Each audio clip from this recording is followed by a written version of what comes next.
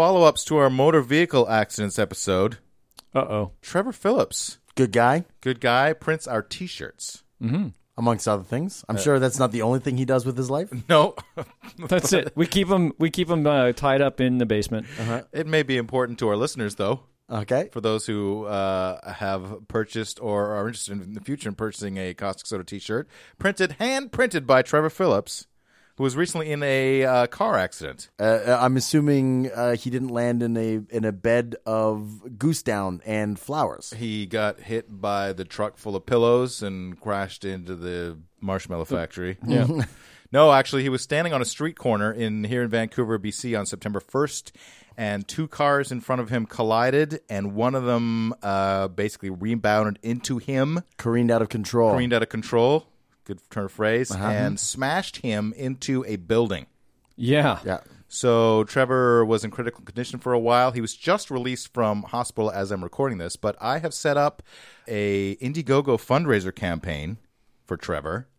So if you just go to Indiegogo and type in Healapalooza, which is what I'm calling it, that'll come up for you. And we'll put a link on Caustic Soda Podcast as well. Of course. And we're encouraging all our listeners to donate to help Trevor, since he owns a small business, and that's his main source of income, I believe. He could use some extra bucks, him and his wife, and during the recovery, the long road of recovery. But this isn't just for karma points or anything like this. You've actually got some very real things that you can receive in exchange for your donation. Yeah, a lot of people have been bugging me to release the a cappella songs that I've been recording for Caustic Soda. Mm-hmm. And I said, yeah, I'll get around to that. Well, now I've set a date. Those of you who want to go to the Healapalooza can donate to the $24, and you will get an advance copy of my solo album, quote unquote. The Torrin Atkinson a cappella project. Yeah, and that'll be the music that many people have been pining for. And you'll help out a great guy in Trevor at the same time. Exactly. There's also perks from Sword of the Stars, The Pit, and there's tickets to Improv Against Humanity in Vancouver. And you should go and check it out and help Trevor.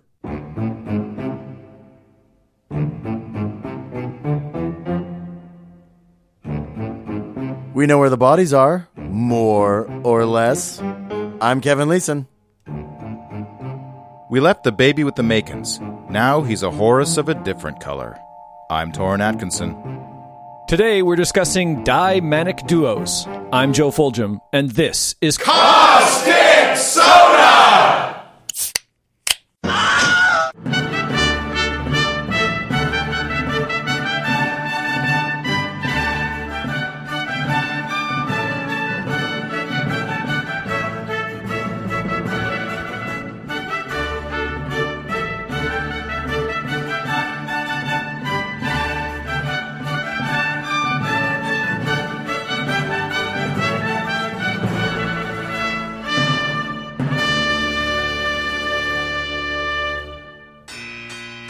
Trigger alert! Trigger alert! This podcast contains discussion about rape. Copy that. Ugh. Evil duos in history! It's our first evil duos. In stereo. So what exactly is an evil duo? Like, what are we going to be talking about? Which word do you not understand? Evil. Well, evil comes from Old English "eifl," which means bad, vicious, ill, or wicked. From Proto-Germanic "ubelaz." Dude, that is so evil. From Pre-Indo-European "upelo," from the root "wap." From Hittite, "huap." Okay. So it's a long chain of events that don't make any sense to me. So we've known about evil for a while. Wap, upelo, ubelaz, evil. Evil and then evil. So we've had a word for evil for a very long time. Since at least the Hittites. Right. And duo comes from Latin, meaning two. Exactly. What do we mean by that for the purposes of this episode for our listeners? We're going to talk about a pair of people. So a pair of evil people who work together. Just one pair? Or are we going to duo this duos? duos? The first half will be one pair. The second half will be another pair. A duo of duos. A duo of duos. A quadruo. Oh, my goodness. If that's a word. And then at the end, we'll have a duel of the duo. A duel of duos. Yeah. Who's more evil? That sort of thing. We'll have a duel of our duo of duos. So this is a splinter from our Evil Dudes and Evil Dames series. I love it. First off, I'm going to start with 1963 to 1965, Myra Hindley and Ian Brady. So an unmarried couple? Yes. Or brother and sister? Half brother, half sister. A couple. This is the Moors murders. Okay. Mm-hmm. Okay. Moors and the Moors. So Othello was involved somehow? I don't know what you're talking about. I didn't read that one. Othello was a Moor in Shakespeare's. Oh, okay. He didn't live on the moors. Uh-huh. The moors. So named because some victims were discovered in graves dug on Saddleworth Moor. These were carried out between 1963 and 1965 near Manchester, England, by Ian Brady and Myra Hindley. Mm-hmm. Quick backgrounds for these two characters. Mm-hmm. These two lovely people, obviously. Yeah, Ian Brady, as a young child, took pleasure in torturing animals. He broke the hind legs of one dog, set fire to another, and decapitated a cat. That's never a hallmark of somebody who's going to have later troubles in life. A compassionate, empathic person. Mm-hmm. Yeah, and then let me guess how this story turns out. He goes on to help the poor and the needy. I don't want to spoil the ending. Okay, It's all too right. soon. Sorry, I'm It's so too soon. sorry. He had several run-ins with authorities throughout his young adult years. Myra Hindley, her mother and alcoholic father, beat her regularly as a young child. When Hindley was aged 8, And wait, like by board games or something? Yeah, like Monopoly. Yeah. What cruel bastards! They beat her You all landed the at time. Park Place. You owe me a lot of money, You're idiot. supposed to let your kids win when you play games, right? Yeah, Teach I them know. that they're special and They're- life is always fair. These people were monsters. When Hindley was aged 8, a local boy approached her in the street and scratched both of her cheeks with his fingernails, drawing blood. She burst into tears and ran into her parents' house, to be met by her father, who demanded that she go and punch him because if you don't, I'll leather you. So a boy scratches her. Yeah. She cries, and Yeah. her dad says, "You need to go back out there and punch that kid in the face. Yeah. Otherwise, I will beat you again." Yes. Hindley found the boy and succeeded in knocking him down with a sequence of punches as her father had taught her. By practicing on her. So Probably, actually, yeah. the beatings were a life lesson in Yeah. his eyes. Here's how you hit people. Yeah, yeah. I think you could teach that a little friendlier. More constructively, perhaps? Yeah, Hey, you teach your way, he'll teach his way. Joe. apparently. One of her close, and then you'll end up with murder. That's right. One of her closest friends was 13-year-old Michael Higgins. He invited her to go swimming with friends at a local disused reservoir. A good swimmer, Hindley chose not to go and instead went out with another friend. Higgins drowned in the reservoir, and upon learning of his fate, Hindley was deeply upset and blamed herself for his death. Oh, okay. So she actually has the capacity to feel Yeah, emotion. that's not evil. That's a not evil thing. That was a Right. not evil moment. Yeah. That was a flash in the not evil pan. So the two of them worked together in an office in 1961. Myra became infatuated with Ian despite learning he had a criminal record. Wait, what kind of office are these two working in? Is it a slaughterhouse office? A dog torturing office?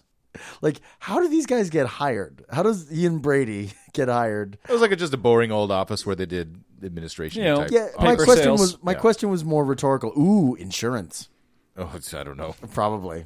I'm imagining paper sales like The Office. So this was the Jim and Pam couple. Will they get together? Yes, they did, and then they killed some people. All right. So it just one of those industries where it helps if you're a sociopath, perhaps. On their first date, they watched Judgment at Nuremberg, an excellent movie. First date choice, though. Yeah. Wow. This is kind of like Taking Out a Taxi Driver, where De Niro took, Yeah.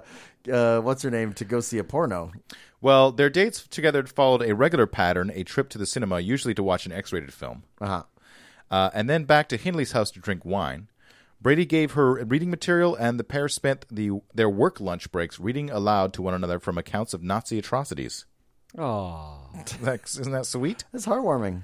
Hindley began to emulate an ideal of Aryan perfection, bleaching her hair blonde and applying thick crimson lipstick. and I just, Oh. yeah, I gotta say, like, I don't really want to make fun of somebody for their actual physical appearance that they can't help, but if she was to be portrayed by any actor currently living, it would be Stephen Fry. Interesting. So they were slowly but surely becoming neo-Nazis? Is that what I'm getting from this? I think they just kind of had an interest. Well, right. Okay, so they were enthusiasts. Yeah. Uh-huh. Hindley claimed that Brady began to talk about committing the perfect murder and often spoke to her about the novel Meyer Levin's Compulsion, a fictionalized account of the Leopold and Loeb case, callback to the Perfect Murder episode of Caustic Soda. Way back in season 1. We're going to skip to the first victim, Pauline Reed. Okay. This was in 1963, July. Brady told Hindley he wanted to commit the perfect murder. He told her to drive her van around the local area while he followed behind on his motorcycle. When he spotted a likely victim, he would flash his headlight, and Hindley was supposed to stop and offer the person a ride. Oh, so she was the lure. Right. Right, because Brady knew better than to offer him offering rides to young women on the side of the road. Probably not as successful a rate. plan. Yeah, Right? take a look at him. The guy oozes creepiness. You can go to our website, causticsodapodcast.com, to check out the headshots. After one or two unsuccessful attempts, Brady spotted a girl and signaled to Myra, and she picked up 16-year-old Pauline Reed, who she recognized as a friend of her sister.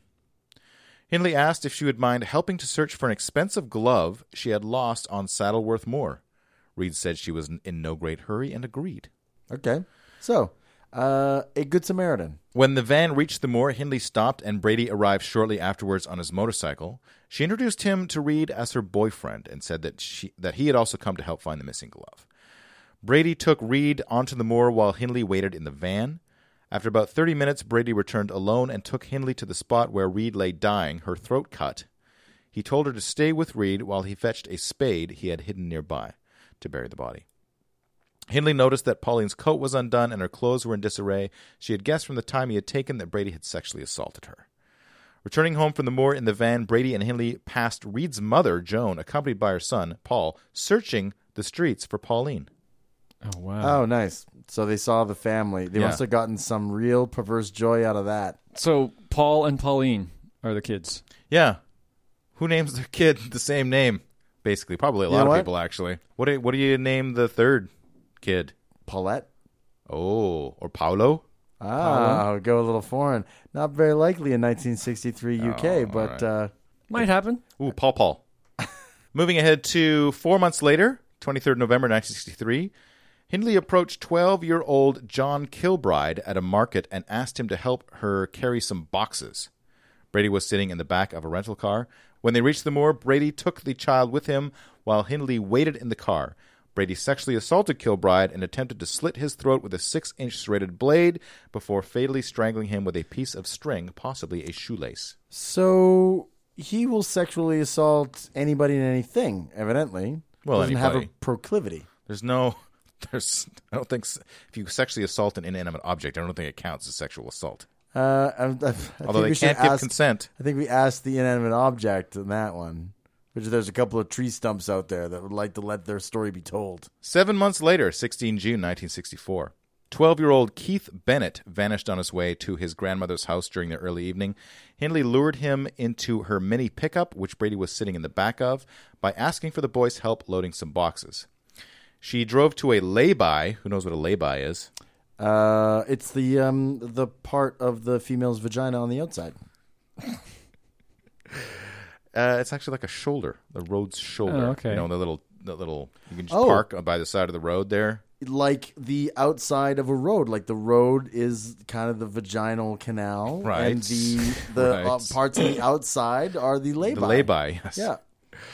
She drove to a lay-by on Saddleworth Moor, and Brady went off with Bennett. So is Bennett's another young boy? Keith Bennett, yeah, 12 years old. Okay. After about 30 minutes, Brady reappeared alone and carrying a spade. When Hindley asked how he had killed Bennett, Brady said that he had sexually assaulted the boy and strangled him with a piece of string. So far, Hindley has not actually participated in any of the murders. She has merely been the instrument by which the murders have been made possible. That certainly seems to be the case. Right. Okay. All right. 6 months later, Boxing Day, 1964. For our American friends, that's the day after Christmas. Brady and Hindley prowled a fairground and noticed 10-year-old Leslie Ann Downey standing beside one of the rides. They asked her to help carrying some packages to their car and then to their home. Once inside the house, Downey was undressed, gagged, and forced to pose for photographs before being raped and fatally strangled with a piece of string. Hindley maintained that she went to draw a bath for the child and found the girl dead when she returned. The following morning, Brady and Hindley drove with Downey's body to Saddleworth Moor, where she was buried naked with her clothes at her feet in a shallow grave. All right, so we're up to 4 bodies now, all between the age of 10 and 14. 10 months later, Hindley drove Brady to Manchester Central Railway Station. She waited in the car while Brady invited 17-year-old apprentice engineer Edward Evans to his home. After Brady, Hindley, and Evans had driven back home and relaxed over a bottle of wine, Brady sent Hindley to fetch her 17-year-old brother-in-law, David Smith. This is the husband of her younger sister, Maureen. Okay. So her brother-in-law is 17 and married to her younger sister. Throughout the previous year, Brady had been cultivating a friendship with Smith, who had become in awe, quote-unquote, of the older man. Okay. Once Brady started struggling with Evans, Hindley shouted at Smith to go help, and he entered the room to find Brady repeatedly striking Evans with the flat of an axe. That is not something you necessarily want to walk into. Like, you have to be pretty sure that you're going to get this guy on side with you when you invite him to participate in the murder, not by talking about it beforehand, but by just saying, hey, go into that room, and then you walk in on a murder being committed. Well, I think there was some discussion of what was going to happen. Okay. So I think Smith He'd been a little bit prepped. he had been prepped. Because there was a whole thing where I'm going to signal you, and you come into the house at a certain time. Right. Okay. And But I'll give you a quote from Smith about the encounter. When I ran in, I just stood inside the living room, and I saw a young lad. He was laying with his head and shoulders on the couch, and his legs were on the floor. He was facing upwards. Ian was standing over him, facing him with his legs on either side of the young lad's legs. The lad was still screaming. Ian had a hatchet in his hand. He was holding it above his head and hit the lad on the left side of his head with the hatchet. I heard the blow. It was a terrible, hard blow. It sounded horrible. Yeah, I would imagine the sound of a hatchet hitting a skull while somebody's screaming, that would be chilling, I think might be a word to describe it. That would be a good word. He watched as Brady then throttled Evans with the length of electrical cord. Evans' body was too heavy for Smith to carry to the car on his own. Brady had sprained his ankle in the struggle. So they wrapped it in plastic sheeting and put it in the spare bedroom. Smith agreed to meet Brady the following evening to dispose of Evans' body, but after returning home, he woke his wife and told her what he had seen, and the police were called. That's actually kind of clever. You've got this murderous fucking psycho right in front of you, and he's like, help me get rid of this body tomorrow. Yeah. Totally will. Goes home. That fucking crazy guy just killed people. Let's call the cops. So they prepped him on the murder, said, hey, come on over, we're going to do something, you should be part of it. And then he went and back and said, this just happened, and this is horrible. Wait a minute. David Smith was 17. Yeah. And he went home and told his wife. Yes. Okay. 1963. It's probably more like Or 1965 65, now. yeah. Still. So shortly after, police searched the Brady residence and discovered Evans' trussed-up body. Hindley was not arrested with Brady, but she demanded to go with him to the police station, accompanied by her dog Puppet, to which the police agreed. Oh, okay. Hindley was questioned about the events surrounding Evans' death, but she refused to make any statement beyond claiming that it had been an accident. With no evidence of Hindley's involvement, she was allowed to go home. This is the Karla Homolka of the 1960s England, where the police don't really, because she's a woman, they don't really believe that she was all that terribly culpable in the whole crime at first blush. Smith told police that Brady and Hindley had hidden evidence in 2 suitcases stored in a left luggage office somewhere in Manchester. Police found the left luggage ticket in the back of Hindley's prayer book. Inside one of the cases were 9 pornographic photographs taken of Leslie Ann Downey, naked and with a scarf tied across her mouth, and a 13-minute audio tape recording of her screaming and pleading for help. Damn it. Well, here's the thing, though. I am happy that they took this stuff in the commission of these crimes, because I'm sure it went a long way to helping convict them. So, silver lining. Silver lining. A large collection of photographs was discovered in the house, many of which seem to have been taken on Saddleworth Moor. 150 officers were drafted to search the moor, looking for locations that matched the photographs. Initially, the search was concentrated along the A628 road near Woodhead, but a close neighbor, 11-year-old Patricia Hodges, was able to point out their favorite sites. Hodges accompanied the two on their trips to Saddleworth Moor to collect peat, something that many householders did to improve the soil in their gardens. Okay. Right. So they befriended an 11-year-old girl in the neighborhood. To take her to the spots where they could bury the bodies. And they, okay. Or at least show their favorite spots that they knew. Yeah, probably priming her to be killed at some point in time down the road. Well, I think that... they certainly made a pretty bad choice in criminal co-conspirator in this Smith guy, because he's pretty much given up the farm. Yeah. He gave up the hidden evidence. He gave up the actual crime that had just been committed. Right. Not a good judge of character. Very evil. Oh, evidently... evilness clouds your judgment. Although it could be that he's just like super dumb and that it was his wife that finally smartened him up, Right. Okay, where were you, honey? I was helping, them with Brady and Hindley killing this guy in the house. I'm gonna go back tomorrow and help him get rid of the body. Oh, yeah. She's like, what? no, you can't do that. You can't. You'll go to prison, you idiot. Call the cops. Oh, yeah. You're right. I should totally do that. That is a definite possibility. It's totally the way it could work. So police found an arm bone sticking out of the peat, later identified as that of Leslie Ann Downey. Days later, they found the badly decomposed body of John Kilbride, a name which corresponded to evidence they found in the Brady home. Mm-hmm. Brady was charged with the murders of Edward Evans, John Kilbride, and Leslie Ann Downey, and Hindley with the murders of Edward Evans and Leslie Ann Downey, as well as with harboring Brady in the knowledge that he had killed John Kilbride. Many of the photographs taken by Brady and Hindley on the moor featured Hindley's dog Puppet, sometimes as a puppy. Detectives arranged for the animal to be examined by a veterinary surgeon to determine its age, from which they could date when the pictures were taken. Right? Couldn't they just check the metadata on their digital photos? Oh, wait. This would have been like the worst Facebook album of all time, right? God, yeah. Hey, look at how cute my puppy is out on the moor next to a freshly dug grave. The examination involved an analysis of the dog's teeth, which required a general anesthetic from which Puppet did not recover. Oh. As he suffered from an undiagnosed kidney complaint. Oh, Puppet, you. On hearing the news of her dog's death, Hindley became furious and accused the police of murdering Puppet, one of the few occasions detectives witnessed any emotional response from her. In a letter to her mother shortly afterwards, Hindley wrote, "I feel as though my heart's been torn to pieces. I don't think anything could hurt me more than this. The only consolation is that some moron might have got hold of Puppet and hurt him." I love that this, unbridled remorse with respect to her puppy, but not about the children that they had been raping and murdering for the last couple of years. Well, they're not her children, right? That's what it seems to be. Like, none of them have time to bond. Oh, yeah. It was really so. If she'd kept them in a crate under her bed for like 6 months while they potty trained, maybe then they might have weathered the storm. Moving on to the trial, Brady and Hindley pleaded not guilty to the charges against them. Although Brady admitted to hitting Evans with an axe, he did not admit to killing him, arguing that the pathologist in his report had stated that Evans' death was accelerated by strangulation.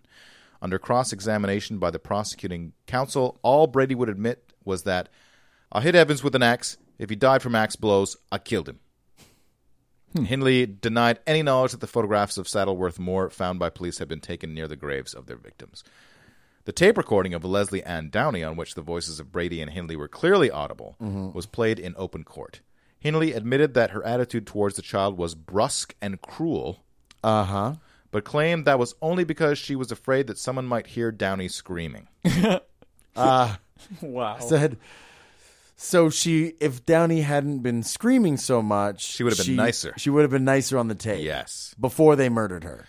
Hindley claimed that when Downey was being undressed, she was herself downstairs. When the pornographic photographs were taken, she was looking out the window. And that when the child was being strangled, she was running a bath. Right. So during all the actual getting your hands dirty. So her defense was, it wasn't me. Yeah. No, her defense was I was in another room when I knew exactly what was happening. Yes, exactly. Well, I knew what it was. That's her defense. That's her defense. That's the best she could come up with as far as the whole, hey, don't send me to jail away for the rest of my natural life. After a little over 2 hours, the jury found Brady guilty of all three murders and Hindley guilty of the murders of Downey and Evans. Brady was sentenced to 3 concurrent life sentences, and Hindley was given 2, plus a concurrent 7-year term for harboring Brady in the knowledge that he had murdered John Kilbride. And then, years later, in 1985... So 20 years later... Brady confessed that he had also been responsible for the murders of Pauline Reed and Keith Bennett, something that police already suspected, since it happened around the same time and everything. Right, yeah. Same time, same MO, same age, same blah-bitty-blah-bitty.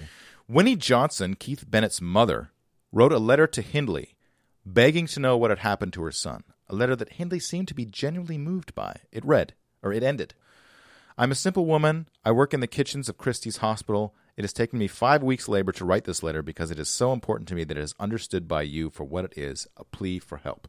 Please, Miss Hindley, help me." Although she refused to admit any involvement in the killings, she agreed to help police to identify spots that she had visited with Brady. The police superintendent said that he felt quite cynical about Hindley's motivation in helping the police. Although the letter from Winnie Johnson may have played a part, he believed that Hindley's real concern was that Brady might decide to cooperate with the police and wanted to make certain that she and not Brady was the one to gain whatever benefit there may have been in terms of public approval. Right. She made a formal confession in 1987 admitting her involvement in all 5 murders. The tape recording of her statement was over 17 hours long. Woof. Superintendent Topping described it as a very well worked out performance in which she told me just as much as she wanted me to know and no more. Although 17 hours, if that's just a lot of talking. That's a lot of talking. It was the pauses. Yeah. Oh, lots of pauses. Oh, really? You think she's just like a That's right. That's bad podcast recording technique, by the way, Miss Hindley. He also commented that he was struck by the fact that she was never there when the killings took place. She was in the car, she was over a hill, she was in the bathroom, and even in the case of Evan's murder, in the kitchen. Except for the point in time where a little girl is screaming for help and her voice is heard on a recording in the same room with her. Saying shut up, or whatever. Yeah, being brusque and cruel. Yeah, brusque and cruel. Police told Brady of Hindley's confession, at which he first refused to believe. Once presented with some of the details that Hindley had provided, Brady decided that he too was prepared to confess. But on one condition, that immediately afterwards he be given the means to commit suicide, a request that was impossible for the authorities to comply with. Excellent. Okay, I'll tell you, but you have to let me kill myself after. No. With Hindley's advice, and after more than 100 days of searching, police found Reed's body. That is not very good advice. It was over here. 100 days later. Found it. The part that I haven't included is they've taken her out a couple times. There was media fanfare. There was excessive security. She's like, "Oh, I'm confused," and stuff like that. Right, so she was milking it. Seems to be that way. Yeah. Either that or she generally didn't know. Hey, or she'd been in jail for 23 years and a little bit of fresh air was probably, she wanted to drag it out as long as she possibly could. Keith Bennett's body remains undiscovered. Keith's mother made repeated calls for Brady to reveal the location of his grave. She died last year, I think it was, at age 78 without knowing where her son's remains are. Following his conviction, Brady spent 19 years in mainstream prisons before being diagnosed as a psychopath in November 1985 and sent to the high-security Ashworth Psychiatric Hospital in Sefton.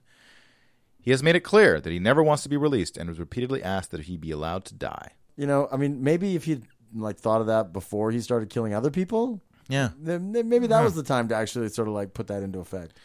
Hindley made several appeals against her life sentence, claiming that she was a reformed woman and no longer a danger to society, but she was never released. I got a quote from her. "I ought to have been hanged. I deserved it. My crime was worse than Brady's because I enticed the children, and they never would have entered the car without my role. I've always regarded myself as worse than Brady." Except for the fact that she kind of deflected her culpability at every possible turn when, probably wasn't so, blameless as she would like everybody to believe. She died in 2002, age 60, from bronchial pneumonia caused by heart disease. Heart disease, the great equalizer. Way to go. Vigilante heart disease. Yeah. You know what? That's going to be the nickname of the next Vin Diesel character. I'm heart disease. Ooh. I get everybody in the end. What was that movie with all the pills, pills and the animated movie that was partly animated with all the pills and the bacteria and whatnot? Osmosis Jones. Jones. Yeah. Yeah, that's the character from that movie. Heart disease. I'm the world's #1 killer. In the news, Ian Brady has lost his legal bid to be transferred from a psychiatric hospital back to prison. Good. Oh, wait. So hold on. So in 1985, they say, "You're too crazy for prison." And he probably was like, "Yeah, I'm freaking the dude from One Flew Over the Cuckoo's Nest. Woohoo! Mental hospital. I'm out of prison. Yahoo!" Yeah. And now he's like, "Oh, no. This place sucks. I want to go back to prison." These people are crazy. He wanted a tribunal to approve a move to a Scottish prison, but Ashworth Hospital said he had chronic mental illness and needed continued care at the Merseyside top security facility. Judge Robert Atherton, who headed the 3-person mental health tribunal at Ashworth, said, "The tribunal has concluded that Mr. Ian Stewart Brady continues to suffer from a mental disorder for which his health and safety and for the protection of other persons he should receive treatment in hospital. Mr. Brady suffers from a severe personality disorder and a mental illness which still require high-quality care. His condition is chronic and will require the support for the foreseeable future. I do like the fra at the end of it all. Yeah, it was odd that you wrote it down into the notes. Asked if the tribunal, which was held in public at Brady's request, may have exacerbated the illness, Dr. Hindley said, I think the difficulty with an individual such as Ian Brady's is that he has a complex mental disorder and for many years has been able to publicize his concerns. However, we see this as part of an overall problem which our experts are looking into and will continue to provide expert care. There's only one cure for Ian Brady, and that's, a lethal injection. Well, Ian Brady has been on a hunger strike since 1999. Wow. And appeared at the tribunal with his feeding tube in place. Ah, nice. The tribunal also heard that he eats some food on most days. Okay, so it's not much of a hunger strike. It's a hungry strike. You know what really actually It is. Actually it seems like this guy's problem is it's not that he murders people or he, wants to not be known as a psychopath or he's an egomaniac or anything like this. He just has low impulse control, right? Oh, maybe, He's yeah. like, I'm on a hunger strike. Nom, nom, nom, nom, nom, nom, nom. I'm not supposed Mars bar. Intermission. Yeah. I'm not supposed to kill children. Well, but that one looks pretty killable. Brady gave evidence for more than 4 hours at the tribunal, which sat at Ashworth Psychiatric Hospital. It was the first time he had spoken in public for 47 years. Brady had told the tribunal he used method acting to trick doctors into classing him as insane so he could be transferred from prison to hospital. That's just what a crazy person would say. Method acting. Yeah. The school of method acting should really get this out there. Exactly. I mean, that this guy actually could fool a room full of professionals using their method. I mean, that's good press, right? No such thing as bad press. No such thing. That's what they always say. But he said... Torn, do they say that or do they not say that? I have heard that said a number of times. Those people having said that. Mm-hmm. But he said he now wanted to leave Ashworth because he hated it, and the regime has changed to a penal warehouse. Penal warehouse. Well, listen, if the child and young girl rapist and murderer is having a bad time, we should do what we can to make his life... Oh, fuck that guy. Like, I think if this place has actually become a penal warehouse, they should hopefully, they're planning on storing all these penises in his ass. That would be his punishment. That he should, penile warehouse? Yeah, that he himself, Ian Brady, becomes a penile warehouse. Maybe that's why he wanted a prison in the first place. And we're not trying to lighten rape. Like, these are actually just spare penises lying around. Yeah, exactly. Like, we're not talking about forcible sodomy. We're just like, we got to put this penis somewhere. Yeah, let's put it in that guy. Hey, he said it. I didn't. It's in his own words. Yeah. Mm-hmm. The tribunal. I'm just suggesting a locale. Right. Yeah. The tribunal heard from Brady's lawyer that Brady had a severe personality disorder, but was not mentally ill. Oh, okay. And could be treated in prison rather than hospital. During his evidence, Brady refused to answer a question from his own lawyer about whether he intended to take his own life if he was declared fit to return to prison. Good work, own lawyer. I get the feeling that this lawyer was like, a public defender of some kind or another, that he wasn't really maybe putting his whole heart and soul into the Ian Brady. Could have been a very clever thing to do, actually, now that I think about it. Like, oh, man, we might get this guy off. And Mr. Brady, of course, just let the court know that, of course, you're not going to take your own life if we let you go into prison, right? No comment. No comment. Oh, damn, I probably shouldn't have asked that. Uh-huh. In the pop culture, a 1977 BBC television debate discussed arguments for and against Myra Hindley's release, with contributions from the parents of some of the murdered children. Good Lord. Good Lord. So this is like basically a BBC character hearing, like a parole hearing or something. Should we let the person who was responsible for helping somebody else rape and murder your children out of jail? Discuss. You know what this is? This is probably just a clever ruse to get all the relatives of these murdered children in a room and have one of them say, "Oh yeah, I'm okay with it," and then arrest them. Because that person is a menace to society. I thought you were going to go to an Star Trek Into Darkness thing where Brady would show up in some kind of hover vehicle outside and shoot everybody inside. Oh, good Lord. No, it wasn't just that. That's horrible. Okay. The case has been dramatized on television twice. In See No Evil, The Moors Murders, which I watched parts of, and Longford. I don't know why it's called Longford. Tried to watch that. Didn't work out so good. Internet stuff. Oh, okay. In 2001, Brady wrote The Gates of Janus, which was published by Feral House, an underground U.S. publisher. The book, Brady's analysis of serial murder and specific serial killers, sparked outrage when announced in Britain. Is this the Gates of Janus, like Janice, or Janus is in the Roman god Janus? The latter. I see. Okay, that makes a lot more sense. Not Janis Joplin biography. The first title, I was a little confused. It gets 3.5 stars out of 5 on Amazon.com. To understand human character, one must first explore the depraved reaches of human consciousness. I suppose technically that's true. He's got more insight than any doctor out there. I actually watched an ITV documentary on these two. The only real thing I want to point out about it is it's kind of like this podcast talking about it, except that they had some pictures going along, and they took a lot longer to get to the data. It wasn't quite like a modern-day documentary where they'll just spend all their time setting up questions that they might answer eventually, and then cutting to a break, and then saying, before the break, we asked, did they kill these kids? Let's take a look. And then going over it. It wasn't that bad. But it really felt like they had very little actual stuff to talk about. Right. And they were just trying to pad it and fill out their entire, 45 minutes. I'm discontented with homes that are rented, so I have invented my own. Darling, this place is a lover's oasis, where life's weary chases are known. Far from the cry of the city, where flowers pretty caress the streets.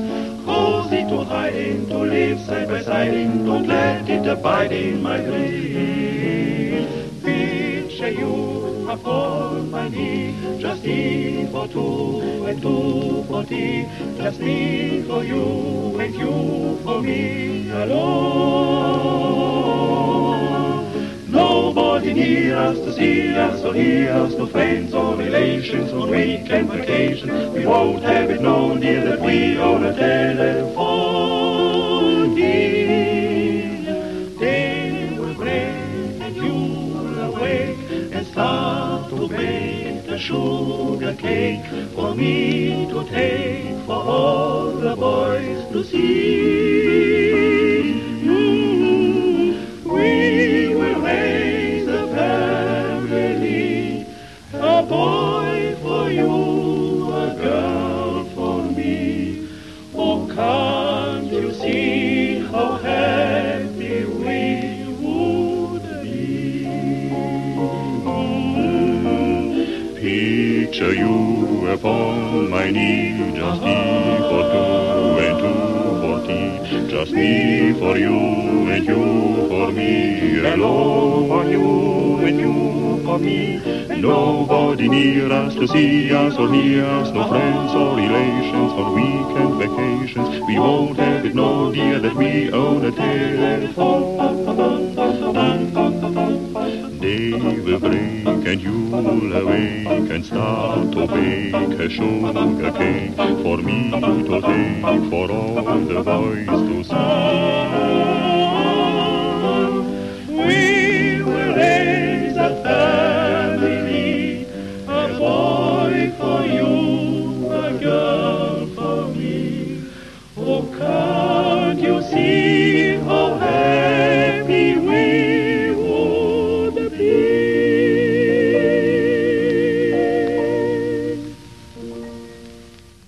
The monsters of Lovecraft are coming. Deep ones, Shoggoths, even great Cthulhu. The end is nigh. Who do you want saving the world? How about the greatest inventor who ever lived? Nikola Tesla, the inventor of the 20th century, battles the most horrifying creatures of nightmare in Tesla vs. Cthulhu, a film from Allied Alchemy Studios. Join our Kickstarter and pick your team at teslaversuscthulhu.com. Pop quiz. Oh, okay. Pub quiz about killers. Evil duos? Okay. What's a baby farmer? What do you have to plant to grow babies? I don't know. Well, you water soothers. you water it with baby oil. Oh, there you go. And you keep the insects off with baby powder. Or maybe that's what you do is you grow them and then grind them into baby powder. Is that what it is? You grow babies, you dry them out, you grind them into baby powder, and you sell it to keep other babies from getting diaper rash. Yeah. I'm actually going to guess that it's about people who take in babies in order to get government assistance because they're foster kids, but then just leave them alone and let them die or something. That sounds like an actual answer. I don't work well under pressure. Yeah. I don't work well under pressure. It's hard to come back from an actual answer that sounds probably right. It's a childminder I'm who close. looked after babies for a weekly fee Weekly, okay. until the mother came to take the child away or until they found suitable parents for babies up for adoption. So the government did pay these people to look after children. So they are foster parents. It's a term for an early term for foster parents. Except for the government had nothing to do with it. Oh. So why who would they paid do them? this? The mother. Oh, okay. So they had to like go off and do a job somewhere else or something. Often because the children were born out of wedlock. Okay. And back in the 1800s, which is when we'll be talking about these characters that we're going to meet Discuss in a moment. now. Did they? So the mother would give the baby away. Yeah. These people would take care of it for a while, and then the mother would adopt it so that they wouldn't have a baby out of wedlock. Usually taken back as a niece or a nephew. Yeah, there you Okay. go. So this Because is of the whole stupid sanctity of marriage bullshit right. that so, everyone So followed. this was Yeah. all like this is baby laundering. Right? Like, Kind of. gangsters Totally. money launder in order to like take their illegitimate money and make it seem legitimate. Yeah. This is to take your illegitimate child Totally. and make it seem legitimate. Kevin, I'm not often a huge fan of yours, but this is fantastic. We need to change it from baby farmer to baby Baby launderer. laundering, yeah. Laundering. So in the late 1800s, in Sydney, Australia, Okay. John and Sarah Makin were baby farmers. Okay. Commonly, John answered an advertisement, negotiated payment of between £3 and £5, and signed papers exonerating the putative father from further responsibility. The mortality rate for babies separated from their mothers was so high that public institutions were reluctant to admit them. Oh, okay. Because just infant mortality back in the late 1800s Yeah. in Australia was not good. Yeah. So Macon, either from fear of destitution or recklessly accepted babies whom other carers avoided. Okay, so Makes they sense. were Okay. they were the place that you would go. You'd go to these people if you had nowhere else to take them. Like No, everybody else had yeah. turned you away. Yeah. The Macon family, moved frequently, sometimes owing rent. So these are just super poor people doing like whatever they can to get whatever money they Right. can. Yeah. Now, the most important victim in this case was Amber Murray. Okay. Amber Murray was a young woman who had given birth to her son out of wedlock, and after 3 months, she was finding it difficult to juggle work and a baby on her own. She placed an ad looking for a kind person to take charge of her baby boy, Horace Murray, for a small fee. A Mr. J. Hill wrote to Miss Murray and offered to adopt the baby into his family for a meager £6. Mr. Hill told Miss Murray that his wife had lost a baby boy herself recently and was in a very melancholy state. He believed little Horace would be a perfect addition to his loving and caring family. Of course, that's probably true, knowing that this is on Caustic Soda, that she did lose a baby boy recently. Amber took her child to the Georgia Street, Sydney address. At the door, Amber was greeted by a John Macon, who Miss Murray believed was Mr. Hill, and his two teenage daughters. Miss Murray paid the Makins the small amount of money she had and was given a receipt in the name of Makin's alias, Mr. J. Hill. Amber Murray didn't find it unusual that there were 5 or 6 other babies in the house, because the Makins explained they were just minding them for friends for a short time. His mother left little Horace with the Makins after they had made a deal that she would pay them money each week on the proviso that she be able to visit little Horace from time to time, and it was agreed. So John Macon called in each week to collect money from Amber, but every time she asked to see her boy, she was put off with some excuse. Right. Changing diapers, or he's He's at the circus. he's gone to war, or something. Right? You know, he's a little patriot. The Lil Patriot. Yeah. One day when John Macon was collecting the premium, he told Amber that the Makins were moving from Redfern to Hurstville well out in the western suburbs of Sydney. And Hurstville. And he would forward her the address. Hey, maybe we have some listeners in I love you. I'm just making a joke. Hurstville. And he would forward her the address after they had settled in about 6 weeks' time. In the meantime, he still called each week to collect 10 shillings. That sounds like money. But as far as I know, yeah. But the Makins didn't move to the western suburbs. Instead, they took a house in nearby McDonaldtown and moved clandestinely in the dead of night, or the Diad of Nigget. The Makins moved more than 15 times in a period of 20 years. That sounds it's like moving basically like a college student every 8 months. Yep. Or over a year. So in October 1892, a drainer was digging in the soft earth to clear an underground drain in the backyard of a house in McDonaldtown when he found the cause of the blockage. Oh, boy. 2 bundles of foul-smelling baby clothing. He removed the material and found the decomposing remains of 2 babies. Wow. Ah, okay. So they flushed him down the toilet? He called the police, and they uncovered the putrefying corpses of another 5 infants in various parts of the backyard. Holy crap. Okay. Instantly, suspicion was laid on the previous occupants, the Makins. But babies do die. Like you said earlier on in this story, that infant mortality amongst these kinds of children are very, very high. The Makins could just be terribly unlucky. It's true. And always getting unhealthy babies. Well, that's 7. Yeah. Two clogging the drain, and then 5 more in various parts in the backyard. Ooh, maybe that's those lot. 2 babies that were clogging the drain tried to get out Great Escape style. Digging a tunnel? Towards tunnel. the drain? Yes. Oh, interesting.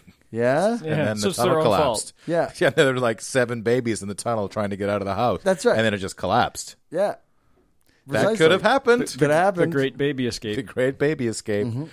Soon after the discoveries, the Makins' other previous residence, George Street, was also excavated. 3 babies were uncovered in the yard. That's 10. Police exhumed remains from the backyards of 11 homes that the Makins had occupied since 1890. A total of 12 dead infant bodies were recovered, though some sources count 13. Okay. Now, it's hard to tell. They're so decomposed and mixed together. Yeah. Is this 3 or is this 2? Let's just call it 2. Well, we found the skeletons of 13, but we only found the heads of 12. So, right, yeah. What So do we do here? One of those babies was 2-headed. In the 1890s, birth survival rate was indeed low, as you said, and so far there was no reason to believe the babies had been murdered. With 3 women of childbearing age in the house, it was possible that the babies had been their own. So DNA test that shit. You can figure that out right away. Yeah. Get on it, Scotland Yard. Jesus, what a bunch of backwards hicks down there in Australia. So at the moment, the only crime had been concealment of death. Okay. Both John and Sarah Makin were arrested along with their 2 daughters. The 4 of them remained in prison while autopsies and inquests were held into the deaths of the 7 babies. The decomposition of all but 2 of the babies made it difficult to establish identities or cause of death. However, sources claim that the babies were pierced through the heart with knitting needles when they were no longer needed. Wow. Or maybe they were just trying to knit them a sweater, but right on them. Oh, yeah. And then it's just to save time. Just to save time of or sizing.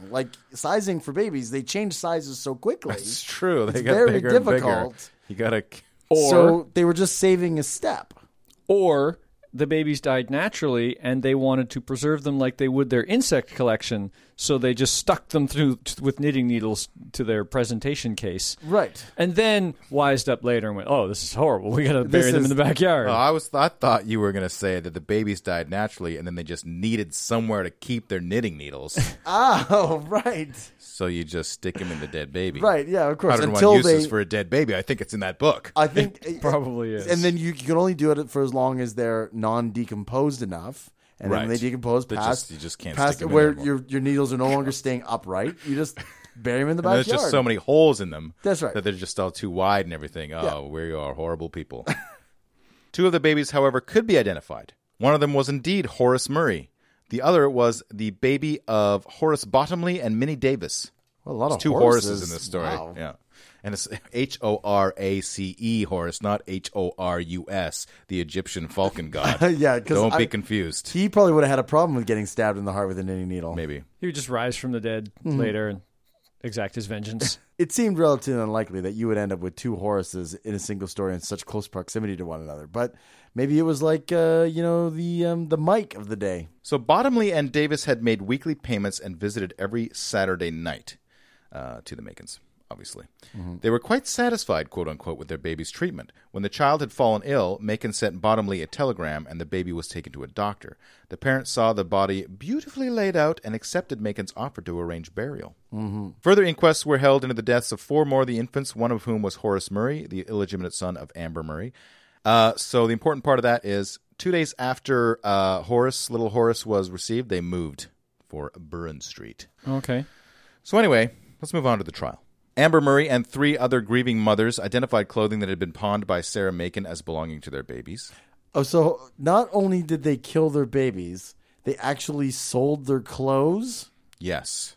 Well, I mean, if you're going to do it for financial gain, you might as well squeeze every last baby blooded drop out of the stone. Shit like this is why I'm okay with welfare. Another couple testified that they delivered their illegitimate child to the Makins and gave them a considerable upfront payment, agreeing on 10 shillings a week until they could take the baby back after they had sorted their affairs out. Mm-hmm.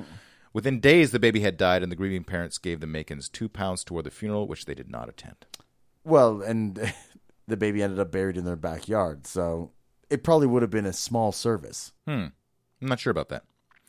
On the witness stand, the Makins' lies were shredded by the prosecution. Shredded. Okay. Time and again, when they denied any knowledge of keeping any babies, of murdering babies, or taking weekly premiums from parents, they were caught up in their own webs of deceit until even their own children chose to go against them. Well, that's rats from a sinking ship, isn't Right. it? Like, that's pretty much every last Makin for themselves. Once you get into a court of law, it's kind of hard to use the "it wasn't me" defense. Yeah. Well, unless you're one of the kids, then you're like, I can use the "it was them" defense. Yeah. 16-year-old Clarice took the stand and testified against her parents by identifying clothing found on one of the dead babies as clothing she had seen in her mother's possession. Daisy testified that only 2 baby girls accompanied them when they moved from Redfern to McDonaldtown, inferring that little Horace Murray had been murdered and buried at Redfern. Within 2 days of taking them in. Yeah. So relatively, if it goes in a relatively healthy baby, chances of it dying within 48 hours, pretty slim. As he sentenced John and Sarah Makin to death by hanging, Justice Stephen looked at the pair in the dock and, in reference to baby Horace Murray, said, "You took money from the mother of this child. You beguiled her with promises which you never meant to perform, and which you never did perform, having determined on the death of the child. You deceived her as to your address, and you endeavoured to make it utterly fruitless that any search should be made, and finally, in order to make detection impossible, as you thought, having bereft it of life, you buried this child in your yard as you would the carcass of a dog. You were engaged in baby farming in its worst aspect. 3 yards of houses in which you lived testify with that ghastly evidence of these bodies, that you were carried on this nefarious, this hellish business of destroying the lives of these infants for the sake of monetary gain." Are you sure he didn't say this Horace business? Might so have been many of a them? little more Horace in there. Yeah. The judge then passed the death sentence. This is way back in the day when death sentences were like carried out lickety-split. Too. Yeah. People get death sentences and like a week and a half later, they're like dancing at the end of a rope. After 2 appeals were dismissed, John Makin went to his death on the gallows. Sarah Makin won her reprieve and was sentenced to life imprisonment with hard labor. I'll take the gallows. Mm-hmm. Hard labor. She was released in 1911 after snap. serving 19 years behind bars and faded into obscurity. None of the Makin children had a conviction recorded against them. I wonder if they 19 wanted to years. live normal lives or just got better at hiding it. In the pop culture, All right. the story of Amber Murray and the Makin family inspired the 2008 Australian theatre production The Hat Pin, which played in Sydney and in New York City. In 2009, it was nominated for 3 Sydney Theatre Awards and won 1 for Best Actress. That means one of 2 things. Either this play was really good or there aren't a whole heck of a lot of plays in Sydney. One of our Australian listeners should who's seen it should drop us a line at causticsodapodcast.com.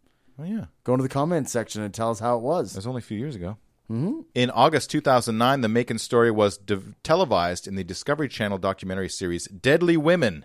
Aha. I watched this episode. Oh, yeah? It was fine. It was in the 3rd season episode Blood for Money, which featured reenactments by actress Pip Moore as Amber Murray. Everyone knows Pip Moore, right? Nope.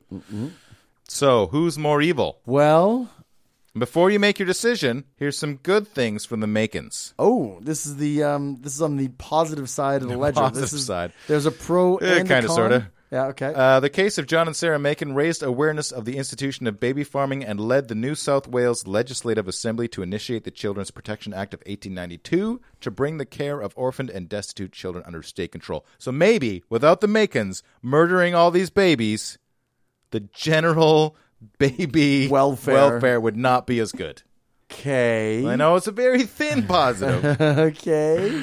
And all it cost was what? 12 babies? 12 babies. Hey, you know what they say? You got to make a new law. You might have to break a few babies. And Ian Brady says he sees no point in making any kind of public apology. Instead, he expresses remorse through actions. 20 years of transcribing classical texts into Braille came to an end when the authorities confiscated his translation machine for fear it might be used as a weapon. He once offered to donate one of his kidneys to anyone who needed one, but was blocked from doing so. Well, you know why? Because anybody who got his kidney would become a murderer. Because that's the seat of the soul, is the kidney. If Hollywood has taught That's me anything... where your morality compass is. Yeah, if Hollywood has taught me anything, when you get a transplant from a psychopathic killer, you become a psychopathic killer. It'll be the sequel to Idle Hands. Idle Hands 2, Idle Kidney. Yeah, totally. Well, what is kidney? Kidney, it cleans your blood, right? That's the liver. Kidney filters your urine. Kidney filters your urine, and we all know urine is where your evil resides. Yeah, that's right. Mm-hmm. That's why it's yellow? Oh, no, it's where your cowardice resides. Oh. Yeah, there goes that theory. Mm-hmm. According to Colin Wilson, it was because these attempts to express remorse were thrown back at him that he began to contemplate suicide. That's all I got for the positive spin on those guys. Oh, you didn't have a positive spin for Myra Hindley? Well, I guess I do, because when she was in prison, loved her dog? she felt... Well, she did love her dog. Uh-huh. And when she was in prison, she made some friends. She fell in love with, I believe it was one of the guards. Mm-hmm. Oh, really? Yeah. Did the guard know about it? Yes. Okay. I believe it was a consensual relationship. All right. And when she died, one of her girlfriends spread her ashes somewhere. Let's say the moors, because that ties everything together. Yeah, closes the circle. Yeah, whether it's true or not, that's where we're putting the film. We're doing it in the film. Exactly. She fell in love with one of the guards where she was being housed? Really? Yep. Truly? Yeah. Here's what I want to know. If you're the guard, right? Myra Hindley, I get why she would want to get together with a guard. If you're the guard, I mean, imagine the conversation about your exes, right? Yeah. You always have that conversation when you get in with somebody new? You talk about their exes a little bit? That would be awkward. Well, maybe she had a hard time getting dates, so I'll become a prison officer at a women's prison. A captive audience, that's for sure. Yeah. Yeah. Get the pick of the litter. And you got a lot of time to get used to that story. Yeah. Right? You see her every day, and you're like, yeah, that did suck, but she seems okay now. She keeps giving me the eye. Now that she's away from Ian Brady. Mm-hmm. But really, that just tells me that prison guards need to have a strong social life outside of their jobs so that this shit does not happen. I'm going to go... I got to say Brady. Brady was the more evil. Brady was the most evil of them all? Well, the Makins were kind of doing it for money, right? Like they were just like taking the babies in. They were goal-oriented killers. Yeah, like it seems, I get the feeling that they weren't really doing it for fun. They were just kind of like, look, this sucks, but people will give us money if we take their babies, but it costs money to take care of babies. Like they're certainly evil. This is certainly horrible.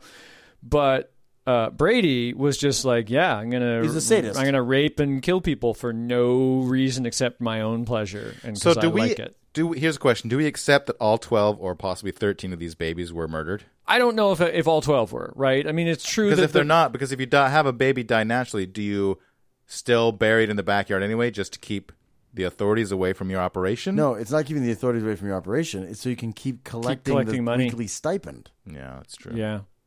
Which is pretty despicable. Like, imagine what kind of a cold-hearted snake you have to be to look a mother in the eye and say, hey, your baby's taken care of. Money, please. Well, pay me for killing your child. Cold-hearted snake or desperately poor person with very little care for other people. I mean, I'm not trying to excuse them. Utter lack of conscience to be able to look them in the eye. Like, that's because there was no they weren't PayPaling their payment over to these people. Yeah. They had to go to their house Right. and collect because Yeah. they didn't want all these mothers to know where they lived. So Yeah. you know that they're dropping in and going, Right. "Hey, time to pay the piper." Yeah. Right.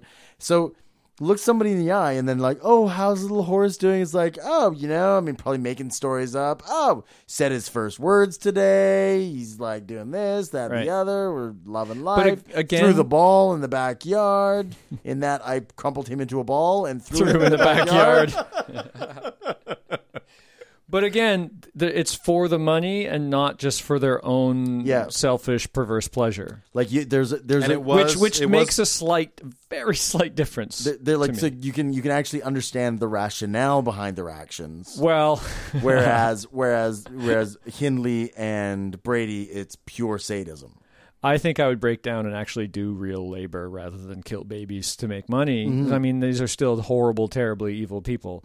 But it's just, if I have to pick one, it's the one that does it for his own fun rather than as a way to get by. but the Makins have a higher body count.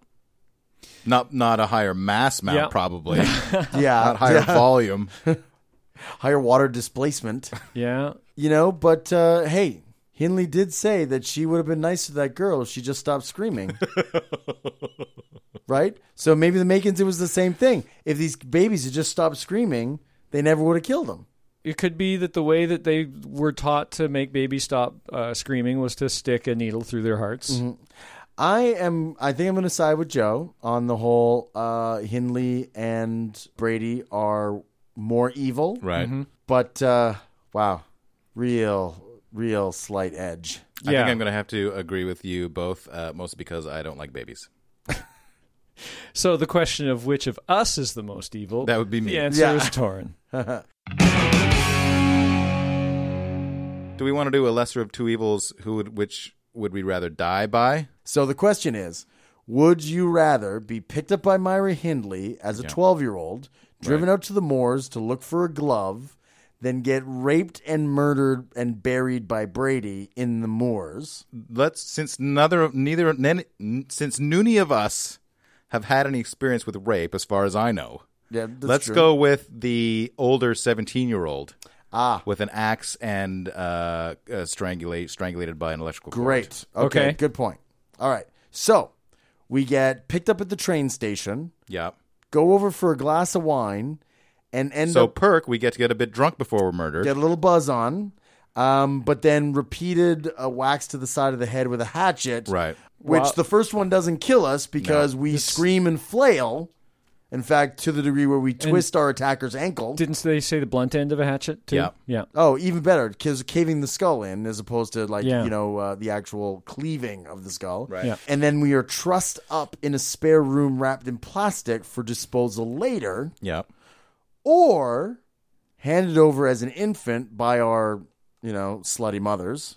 And Slutty mothers. and then have a needle driven through our heart and buried in the backyard to potentially clog the plumbing and bring the law down Not the on our plugging, not the attackers. plugging of the drain. Yes. No.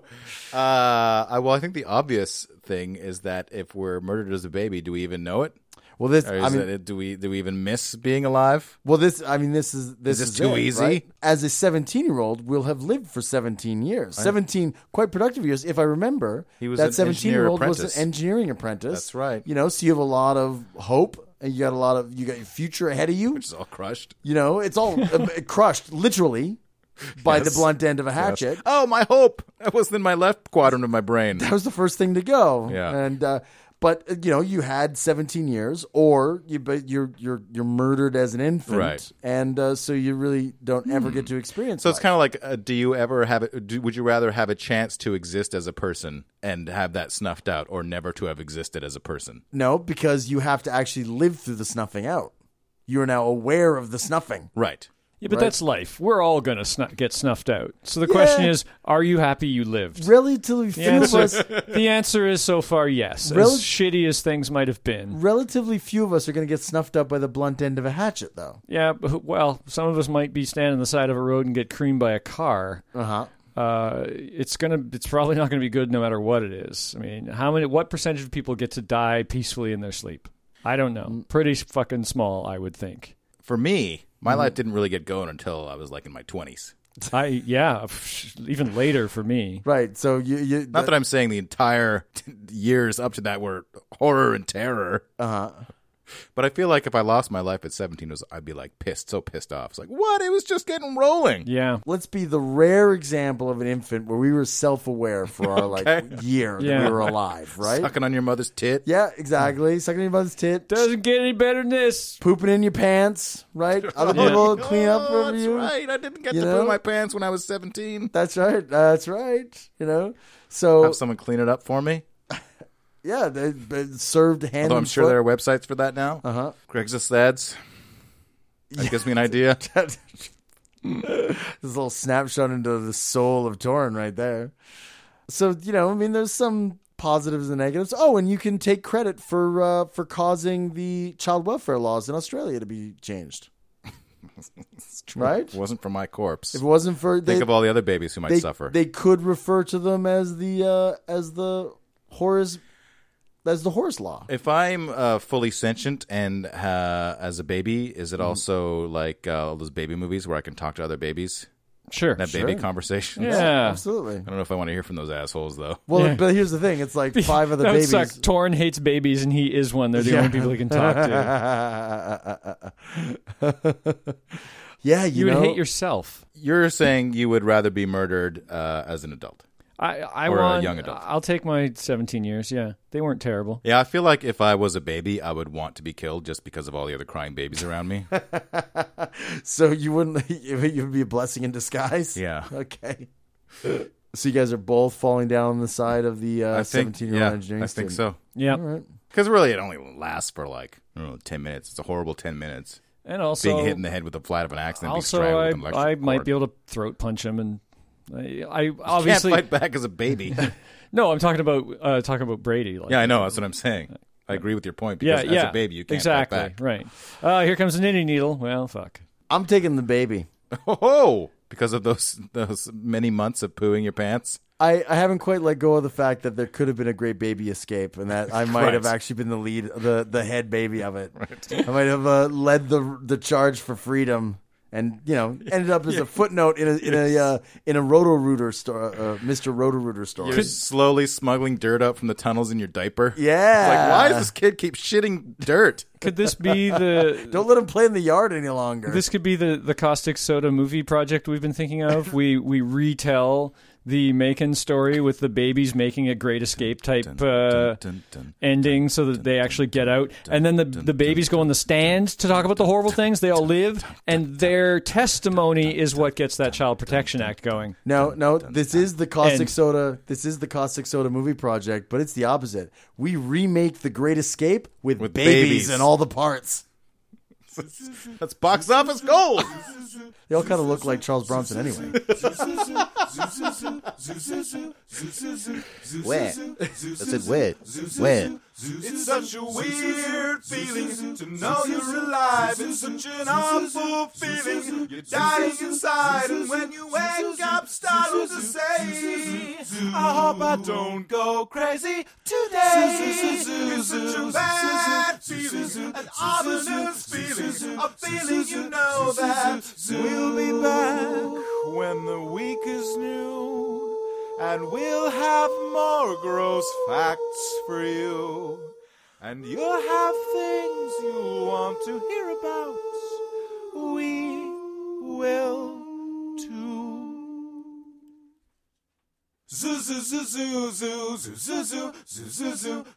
Caustic Soda was recorded by Mike Leeson while struggling in a crocodile death roll. To comment on episodes, make donations, and for links, images, videos, and show notes, visit causticsodapodcast.com.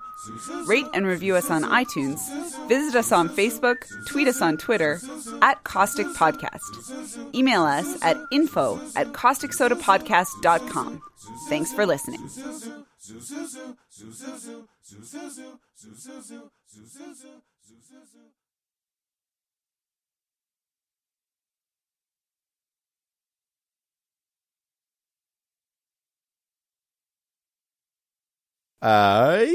Soon after the discoveries, the Makins Soon after the discoveries in the Makins' other previous... Put a comma after discoveries. Soon after the discoveries, comma,